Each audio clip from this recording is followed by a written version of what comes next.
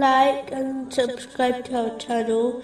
Leave your questions and feedback in the comments section. Enjoy the video. Continuing from the last podcast, which was discussing chapter 22, verse 40. They are those who have been evicted from their homes without right, only because they say, "Our Lord is Allah."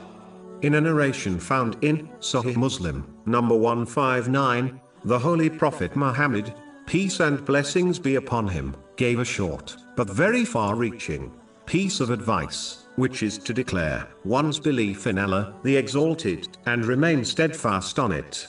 This steadfastness means that one strives, in the sincere obedience of Allah, the Exalted, in all aspects of their life.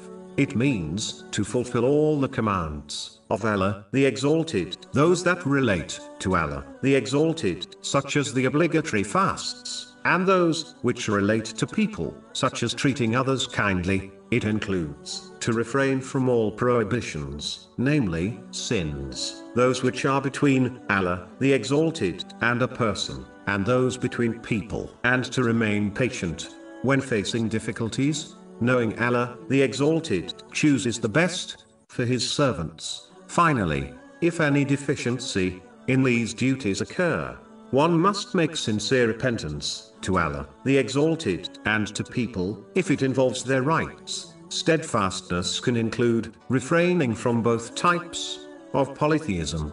The major type is when one worships something other than Allah, the Exalted. The minor type is when one shows off their deeds, which has been indicated in a narration found in Sunan Ibn Majah, number 3989.